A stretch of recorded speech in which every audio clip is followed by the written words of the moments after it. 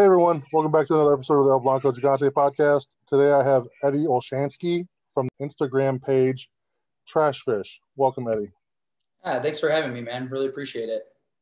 Eddie, I've been following your Instagram for a while, and it's really cool. I mean, it's awesome to see someone who's dedicated a lot of time to give back to the city of Cleveland. You are a one-man cleanup crew that's going out into Lake Erie and picking up all types of different trash and waste and plastic that has made its way into our streams. Yeah, absolutely. And you know what? I mean, sometimes it really does look like it's a one-man operation, but we've had, especially this past year, we've been taking volunteers out with us. I got a little fleet of kayaks that I have available to lend to volunteers that are interested. So it's been a group effort this year. We had just about 100 individual volunteers this year, which I couldn't believe. That's awesome. Are people just reaching out to you on your Instagram page saying, how can I help?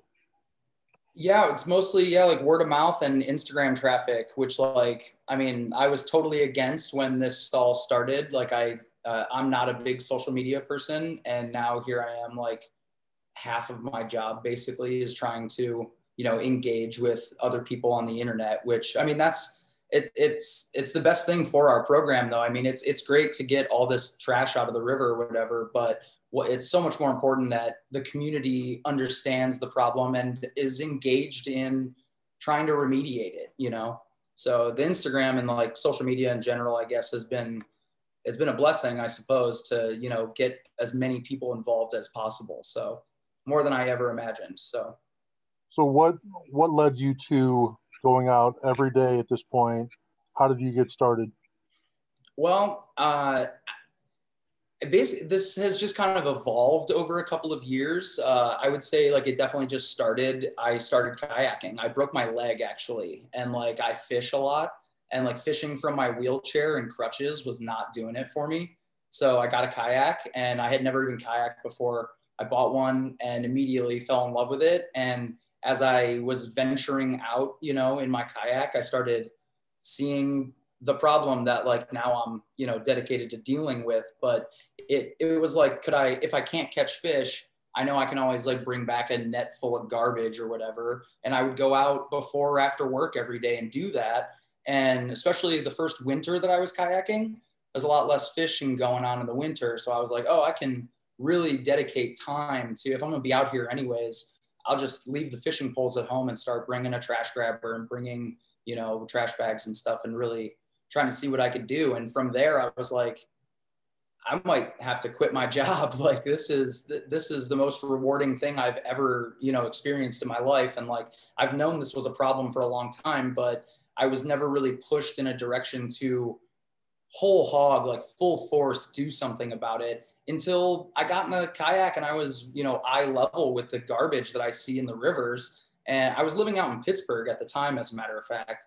And so like this all started out there, and I saw their rivers, and like, it's a similar to the Cuyahoga. It's a, industrial situation there with their rivers and an urbanized, situation. And so they have a lot of the same problems that the Cuyahoga does. And when I would come home on the weekends or whatever, and I'd come kayaking here, I was like, this is just as big a problem in my hometown as it is here in Pittsburgh. And I need to go back and do something about it. That river, the Cuyahoga River, the Cuyahoga Valley National Park, Cleveland in general, has given me so much in the last 30 years that if I was going to dedicate this time to like bettering a community, I needed it to be my community, So it made me move back and start doing this full time. I quit my job and just kind of saved up as much money as I possibly could to maybe make this a 6-month trial endeavor, see like what it was like. And I can't say I look back and want to get another job. I was talking to somebody the other day about nonprofits, and the saying like you work to put yourself out of business. Like it's unfortunate for like some industries or some sectors of nonprofits. There's no end in sight. So there will always, unfortunately, be waste and people throwing their garbage out. But I know that a lot of the times it's not necessarily people who are throwing their trash in the lake. it's coming from the suburbs, it's coming from, you know, all different sources. So, like, where do you think a lot of this is coming from, and what are some ways that we could possibly start to slow down? Well, like you're right on the money there. Like the so much of the trash that ends up going out into the lake, and like of which like I think that there's like 300 some million metric tons of plastic in Lake Erie currently. And but like most of it, yeah, like you're saying, comes it gets washed in from suburb streets, ends in the sewer, and then it gets dumped right in the river and flows down the river to my neck of the woods. So, but like, and like you said, so much of it is not only is it not people throwing stuff directly in the river, it's not even litter. Like litter, I don't even like to use that word because it kind of gives the idea that it's your fault. It was your trash. You are the one that let it get into the river. When like realistically, if you look at the way our waste management system works, not only in this country, but globally, it doesn't matter how careful you are about where you put your trash or your recyclables. It's going to, a portion of it is going to be disposed of in not good ways. Like less than 10% of all the plastic that we make gets recycled. The other 90 something percent either gets put in a landfill, incinerated, or ends up in the environment somewhere, be it, you know, in the Cuyahoga River or in the Pacific Ocean. So, you know, trash fish in and of itself isn't really an anti-litter organization, I would say. I don't have like great terminology for like what we really look to accomplish, but if it was about how much trash we could get out of the river or whatever, I would, you know, I would be out there maybe more or less or whatever, but it's about the experience, and it's about having people acknowledge that this is a problem and not see it really as litter, but see it as cause and effect from your own personal decisions. You know, every time you buy a bottle of pop or, you know, get a, you know, whatever plastic material, you know, thing that you have, be it your toothbrush or, you know, the carton from your eggs or whatever, there's a good chance that it's not going anywhere good, you know. And especially here in Cleveland, we just found out publicly, at least in the last year, that like we don't recycle here. Everything that you put in the blue bin, if you live in the city of Cleveland, gets shipped to a landfill and there it goes. So you're able to just do this full time now? Are you receiving donations, or you're just living a Yeah, minimalist lifestyle at this point? I wouldn't say that it's comfortable. There's not a lot of money in being a volunteer trash man, but like the community has really stepped up. I mean, it wouldn't have been going on as long as it has without, you know, member support, you know, just like people from the internet or people from my high school that I haven't talked to in 10 years, like, oh, I saw you on the news or whatever here, you know, here's $20. Like, thanks for doing what you do. And like that, it goes a long way in keeping this project moving, you know, but it still involves quite a bit of sacrifice from like me and, you know, people that are close to me. So I'm definitely not making $1 million a year picking up trash. So Yeah, no nonprofit worker is ever gonna, you know, do it for the money. yeah, right. Um, Basically. So if I was looking to make $1 million, I wouldn't be a volunteer trash man. I'll tell you that. about how many hours a day do you spend out on the river? So it all kind of just depends. I mean, so much of it is, first of all, I love being able to make my own schedule. You know, I'm never going to be 5 minutes late for work because I decided that I gotta, you know, I forgot to brush my teeth or something. So like, I like that I can go out whenever I want and still get as much work done as possible. But like, I would say during the summer, on like an average day, it's 4 or 5 hours for sure in the water. And then like right now during the winter, right now I can't even get in, you know, in my normal spots because everything's frozen over, which the river doesn't do that often. And when it does, it doesn't stick around. So this next week's going to be real cold. So we're going to see ice in the river for at least the next week. But so like in the winter, like I was saying, it's, you know, it might only be a hour and a half or 2 hours, you know, until it's just too cold or my gloves get wet or whatever. So, you know, there's no end to it. It's not like I ever get to a spot and I'm like, oh, we got all the trash out today. Like time to pack it up. So it's a struggle to paddle away from trash every time I go out, you know? it didn't change anything really. All it did was expose the facade that is our recycling industry in the world. You know, like we have never, especially in this country, we've never had recycling infrastructure. We've had sorting and cleaning infrastructure that then, yeah, like you have China sending over, you know, cheap goods that Americans want and we buy, and then they come over on these gigantic boats and then they get shipped back to China empty. So China was like, what can we do? Like, let's start taking this like recyclable materials because we're developing and we have a use for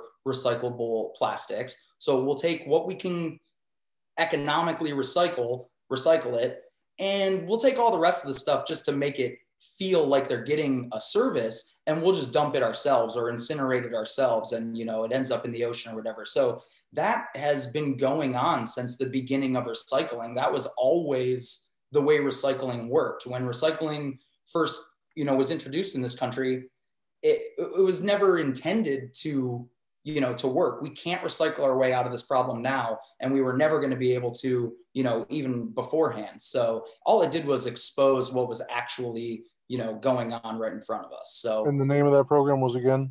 It's called National Sword, I believe. Okay. And if you read into it, there's a lot of like good information that says that that was kind of the start of the trade war that we were like involved with in China. That was kind of the tipping point for the US to start putting sanctions in. So in a perfect world, we would just start reducing the amount of waste we create.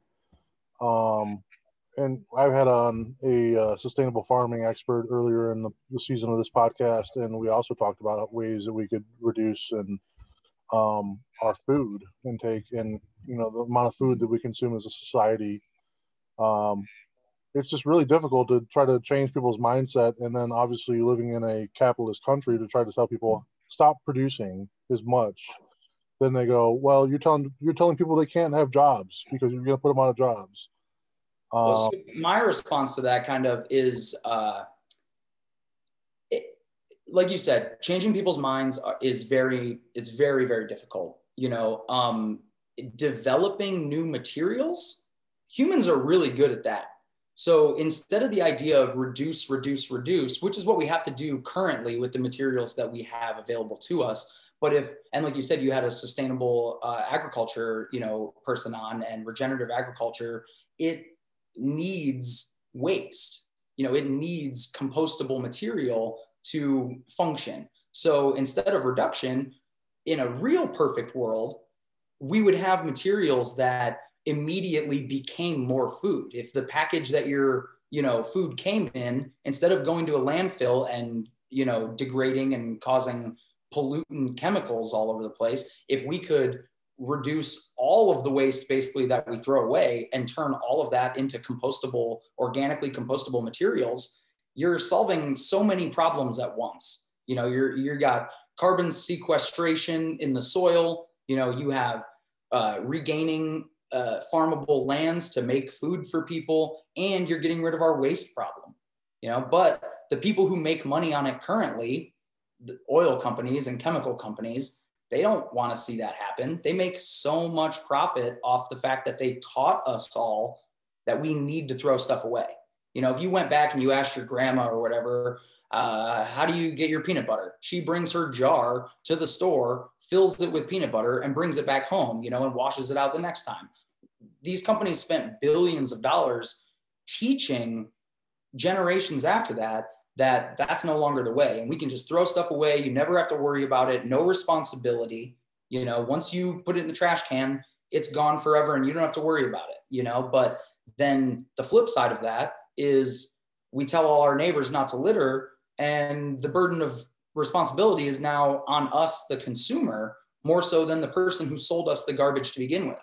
You know, they say the average lifespan of a, you know, plastic water bottle is like 30 seconds. Well, it was garbage before you even gave it to me, you know? So like, why are we allowing all of these products to be sold to us without any sort of, you know, alternative options? So I guess realistically, Trash Fish is a anti-consumerism organization, maybe more so than it is a a litter organization. Because I take these people out there, and you see a product that very well could have been yours. It's a brand that you use, or maybe you work for the company that produces it. Every single volunteer that I bring out, they find a piece of trash that really relates to their life.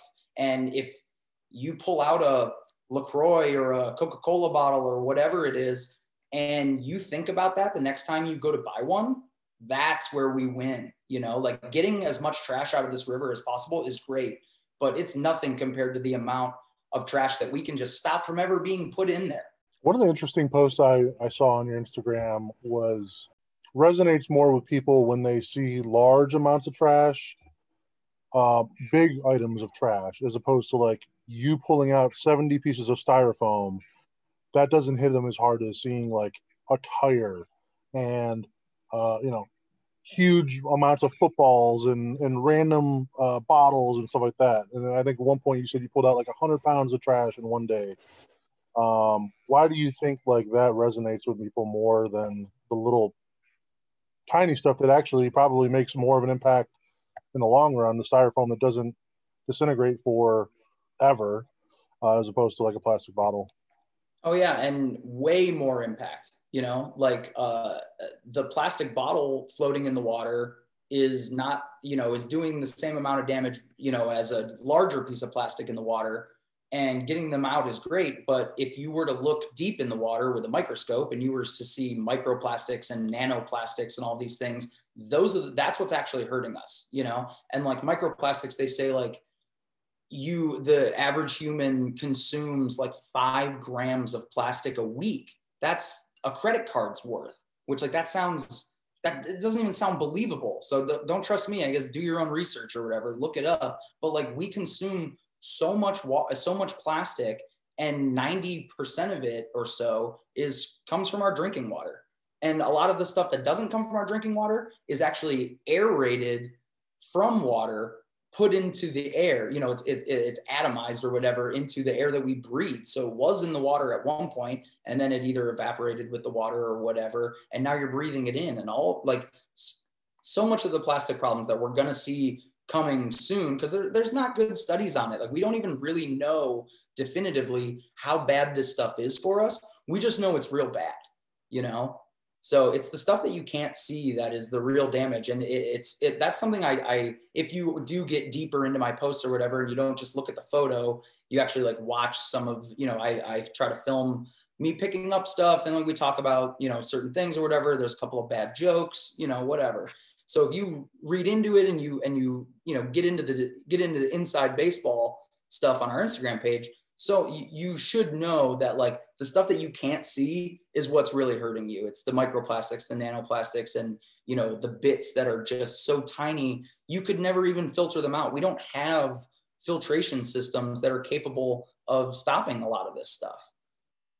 So I wish that more people were afraid, or not afraid. I wish more people were conscious of the real tiny stuff more so than like, oh yeah, because I mean it does feel great when I pull 150 pounds out of the river in a day, but that's it's just as good for our community if I spend my whole day picking up these tiny little pieces of plastic that I can find, and I only have a quarter of a trash bag's worth, So it's a give and take for sure. Yeah, I thought an interesting stat you had on there was that like 11 million people in Cleveland get their, drinking water from Lake Erie.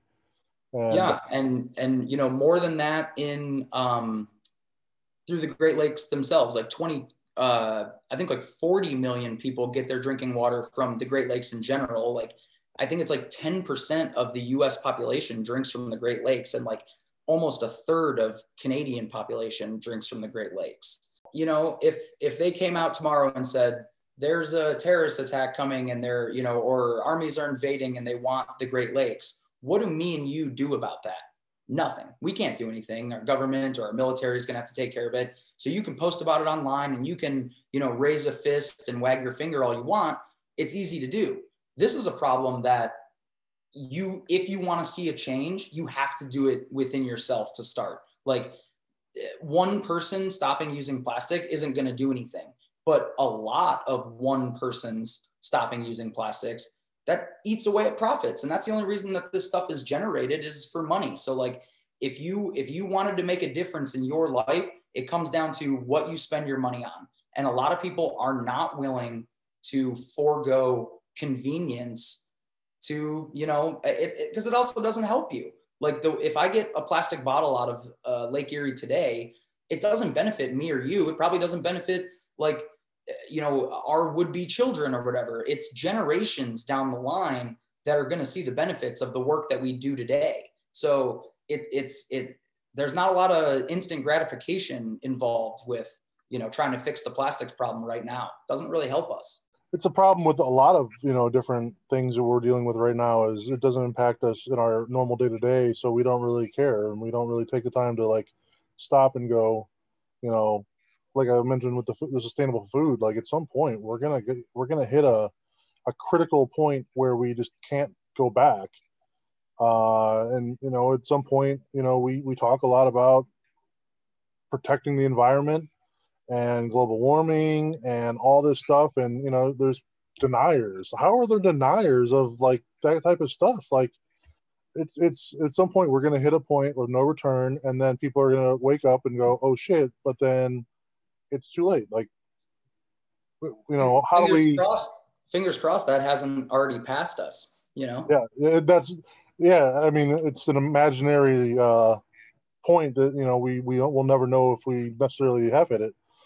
What are some of the interesting things you've pulled out of Lake Erie that like would normally people wouldn't be like, oh my God, I can't believe that's like just right there off the bank? I mean, honestly, look around your house. If you've got it sitting around your house, I've found it in the river. I mean, everything from the normal stuff you'd think about, like plastic bottles and styrofoam and stuff, but kitchen utensils and definitely anything in your bathroom. So many things get accidentally or purposefully flushed down the toilet.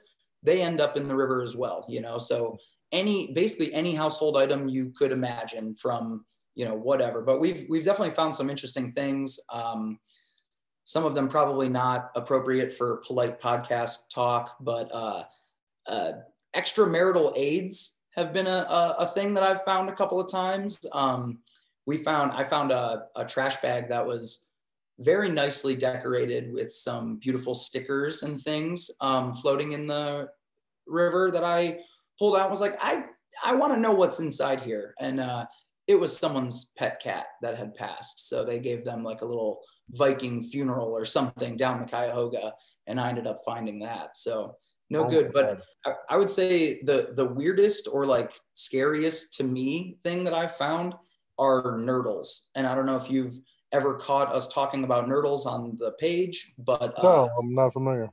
So a nurdle is basically the raw resin pellets that like all plastic products are made out of. So like it take, like whatever, you have a plastic cup, and that plastic cup started out as 5,000 individual plastic beads that are, dyed and then extruded and made into a product. But those raw pellets, they're very light, they're very small. They get lost in shipping and manufacturing and all over the place. I find if I go on if I go to just find nurdles, I will never find less than 100 nurdles in a day. And they're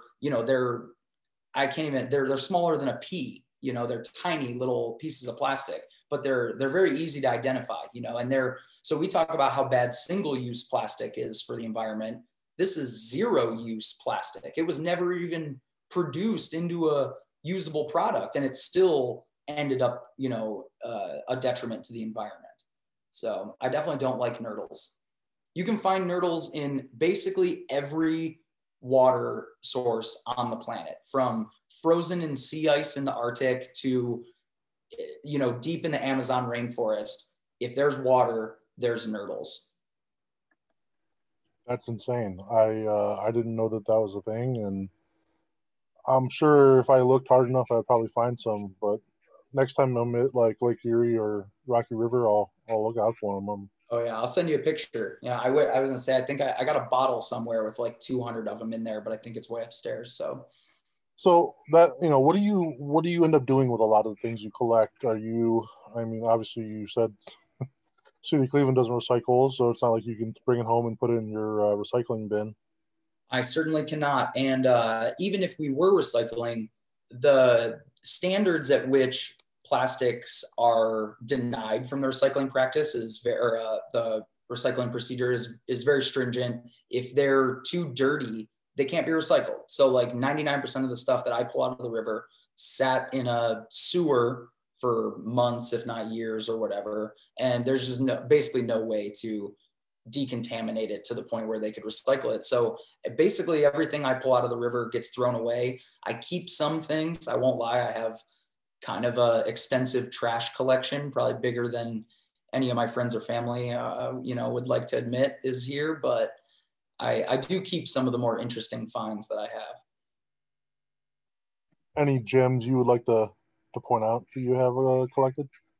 This year I've found I as I work down in the river, I see there are spots where trash gets collected naturally just by the shape of the river or whatever. And so in one of these little trash pits that I've found, the bank is eroding away and it's revealing a lot of the stuff that they bury in the riverbanks to help fight erosion over the years. So lots of telephone poles and stuff like that. So this year I've uncovered about a dozen like vintage electrical insulators, like these like green glass caps that I think they're really cool. They make kind of interesting decorations for around the house. But I pulled out easily a dozen of those from one spot, just as the riverbank keeps, revealing them, I pick them up. So how far on Lake Erie do you travel? I know you mentioned like there's like the last 6 miles. Is that where you mainly So patrol? I'm mostly in the river. I do go out on the lakes sometimes to clean up, but the river gives me opportunity to pick up the trash because it gets collected on the banks in the vegetation and just in the natural shape of the banks. So I spend most of my time in the shipping channel between like basically the what is it, Rocket Mortgage Field House now, the Cavs to the mouth of the lake. So that's about 1.5 miles. That's my normal, stomping grounds, if you will. And that's, I think of it as like the last chance we have to pick this stuff up before it ends up in the lake where it's virtually impossible to recover. What is your favorite on an unrelated topic, but like what's your favorite part of Cleveland, or it can be all right, what's your favorite part of the river, and then what's your favorite part of Cleveland in general? I think they're probably one and the same. Like I've moved away from this city multiple times in my life and I always end up back, and it's because of the people that are here, and like starting this organization has given me an opportunity to meet and connect with people from every walk of life, every side of Cleveland. Even we got plenty of people from out of town that want to come in and help clean up the Cuyahoga, which is great. But those connections, the community here is what keeps me here. So I wouldn't be doing this without, the people here. That's who I'm doing it for. And that's, who's making it so that we can do it. Who shares most of the blame of the pollution, East Siders or West Siders? Oil companies. Good answer. Great answer, actually. I aside from fishermen, I have a hard time calling out anybody for their trash. I don't care if I saw you drop it out of your car window. Like it's not your fault. You don't have, I mean, you could have done something better, but like it shouldn't have ever gotten to you to begin with. Like we can't accept the blame for this problem. Have you guys actually launched your nonprofit, or is that in the works? So no, we're technically still an LLC, and becoming a nonprofit is a little bit difficult, a little bit expensive, pretty stressful. I am actually currently working on a deal with another nonprofit here from Cleveland called Drink Local, Drink Tap, which like huge shout out to them. They do amazing work with water equity, especially in Africa. And then their focus here in Cleveland is very much litter pickups and things like that, beach cleanups and things. So we have a lot of the same, a lot of the same mentality goes into what we do. I love them. Aaron from Drink Local, Drink Tap has kind of offered me a lot of guidance in my, endeavor here, because I know nothing about, I don't know how to run a business. I don't know how to run a nonprofit. I'm literally I float around in garbage all day. Like if I was smarter than this, I'd, probably have a better job or something. But so I got good help from them, and they have allowed me to work under their nonprofit. So they have sponsored trash, or they're going to, our paperwork is being done as we speak, basically, but they are going to be our our fiscal sponsor. So we can act as a nonprofit until I have the means to actually become one officially. So Trash Fish itself, not a nonprofit at the moment, but sooner rather than later.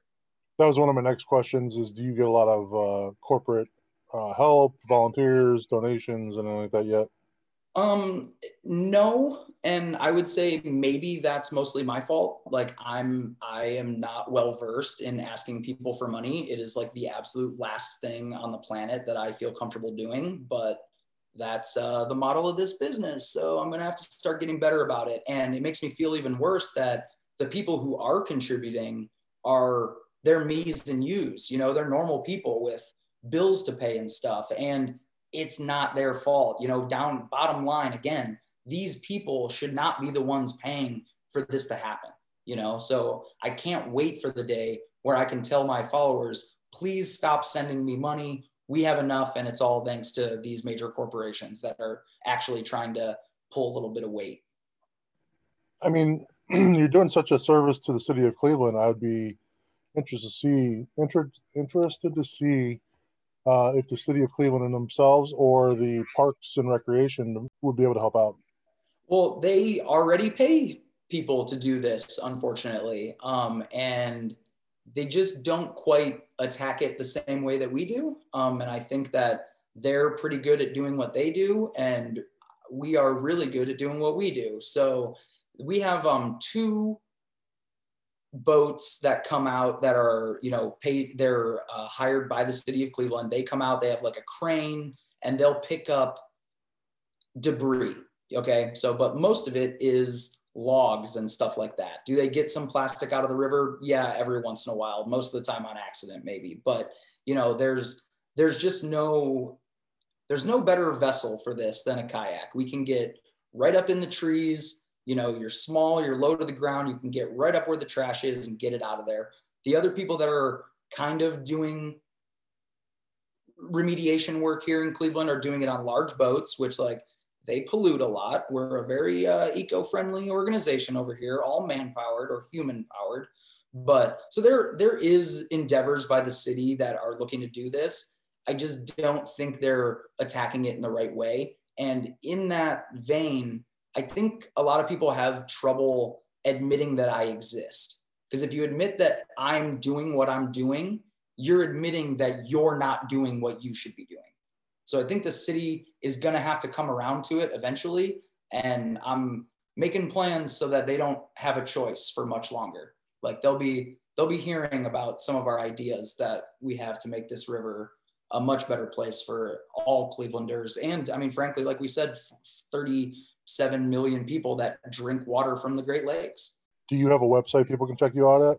I do. It's a little bit beta at the moment, but it will be up and running full blown by the spring. Right now, it's more or less a landing page to let you know that we exist. But come spring, that's where all of our scheduling is going to be done. So if you want to come out, say you have time on a Tuesday morning, you can go on the website, sign up. It'll tell you everything you need to know. Blah, blah, blah. I meet you down at the river with your boat, your life jacket, all your safety gear, a grabber. You get a little spiel. I yell about plastics. We have a good day in the sun. So the website is trashfishcle.com. But so it will take you there, and there are things there, but there will be much more come the spring. That's one of our winter projects here. One of the questions I like to ask nonprofits, which you're technically not, but let's pretend you are. If you were to receive a large donation, let's say $10,000, $20,000, out of the blue, what are your first things you're going to do with it? Well, I've put a lot of my own money into building our fleet of kayaks and getting all the safety gear and making sure that everyone has an opportunity to come out on the water, you know, regardless of skill level or their access to equipment. So I've done pretty well there. It'd be nice to have a bigger fleet so we could take more people. But I got some plans for things that we can build in the river or around the river that will stop the trash from getting to the lake. And like we talked about a little bit earlier, most of the work that we do is inside the shipping channel, which is the last 6 miles of the Cuyahoga River. It's where all the giant 1,000-foot freighters come through and navigate those twisty corners. Those boats take up a lot of room. So I know one of the biggest things that I'm going to have to fight with is where we can put apparatus or whatever we want, you know, whatever we come up with to collect the trash. Where can we put it that is not impeding the traffic there? Because the river at this point is more a driveway for a couple of large businesses upriver than it is a like functioning ecosystem. So that's one of the biggest things we have to contend with. But if I was given some money right now, I'd be welding up and, you know, engineering our trash traps for Cleveland for sure. That'd be really cool. I'd be interested to see, you know, your design, your idea for that, and hopefully, you know, the city of Cleveland would be willing to partner with you on allowing that or figuring out a way that could work. Started off as a broken leg and a kayak and a passion for being on the water. I think it's really awesome. You know, kudos to you for dedicating your time and energy into this, where you could easily, you know, just ignore it like most people do and just pretend it's not a thing until, you know, it has to be. So it's awesome that you have made a passion of it and are getting other people out there, educating them, getting them to volunteer, and helping clean up our natural resources here in Cleveland, which we're lucky to have. Well, I'm happy to do it. You know, I hope someday that I'm totally obsolete, and fingers crossed, like you said, a lot of nonprofits work to put themselves out of business. That would be the best day of my life when trash fish has no reason to exist. Like that'll be a great day for me. But until then, I'm right here and I'm doing it for Cleveland, I guess. Let's just go with that. Where can people find that awesome shirt you're wearing?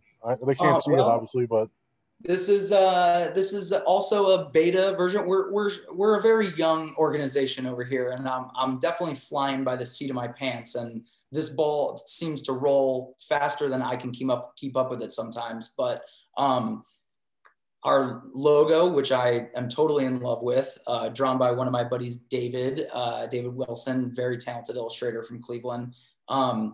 We're gonna have T-shirts done here pretty soon. I think that's. I struggle really hard with like, people want this stuff, you know, people ask me, oh, can I get a T-shirt or do you do stickers or like whatever? And I'm like, if I make a bunch of stickers, I pollute it, you know, like having trinkets and things to like sell or give away. It doesn't fit our model. So I'm trying to come up with real good ways to do it, you know, until I can afford, you know, sustainably sourced shirts and things like that. Like it's a little bit of a struggle to want to put out more merchandise when like I said, we're an anti-consumption program. Like we're anti-consumerism. Don't buy things that you don't have to, you know? And like, that's why we will be selling shirts, I promise. But until then, if someone wanted some trash fish memorabilia, I'll send you some garbage, you know, make a donation, make a contribution to our Venmo or whatever, hit me up on Instagram. I'll send you whatever garbage you want. So where can they check out that Instagram and possibly donate? So our Instagram page, same as the website, but with a underscore. It is trashfish underscore CLE. And that's basically my tag for pretty much anything I can use it for. So if we're on a social media, you can find us at that tag.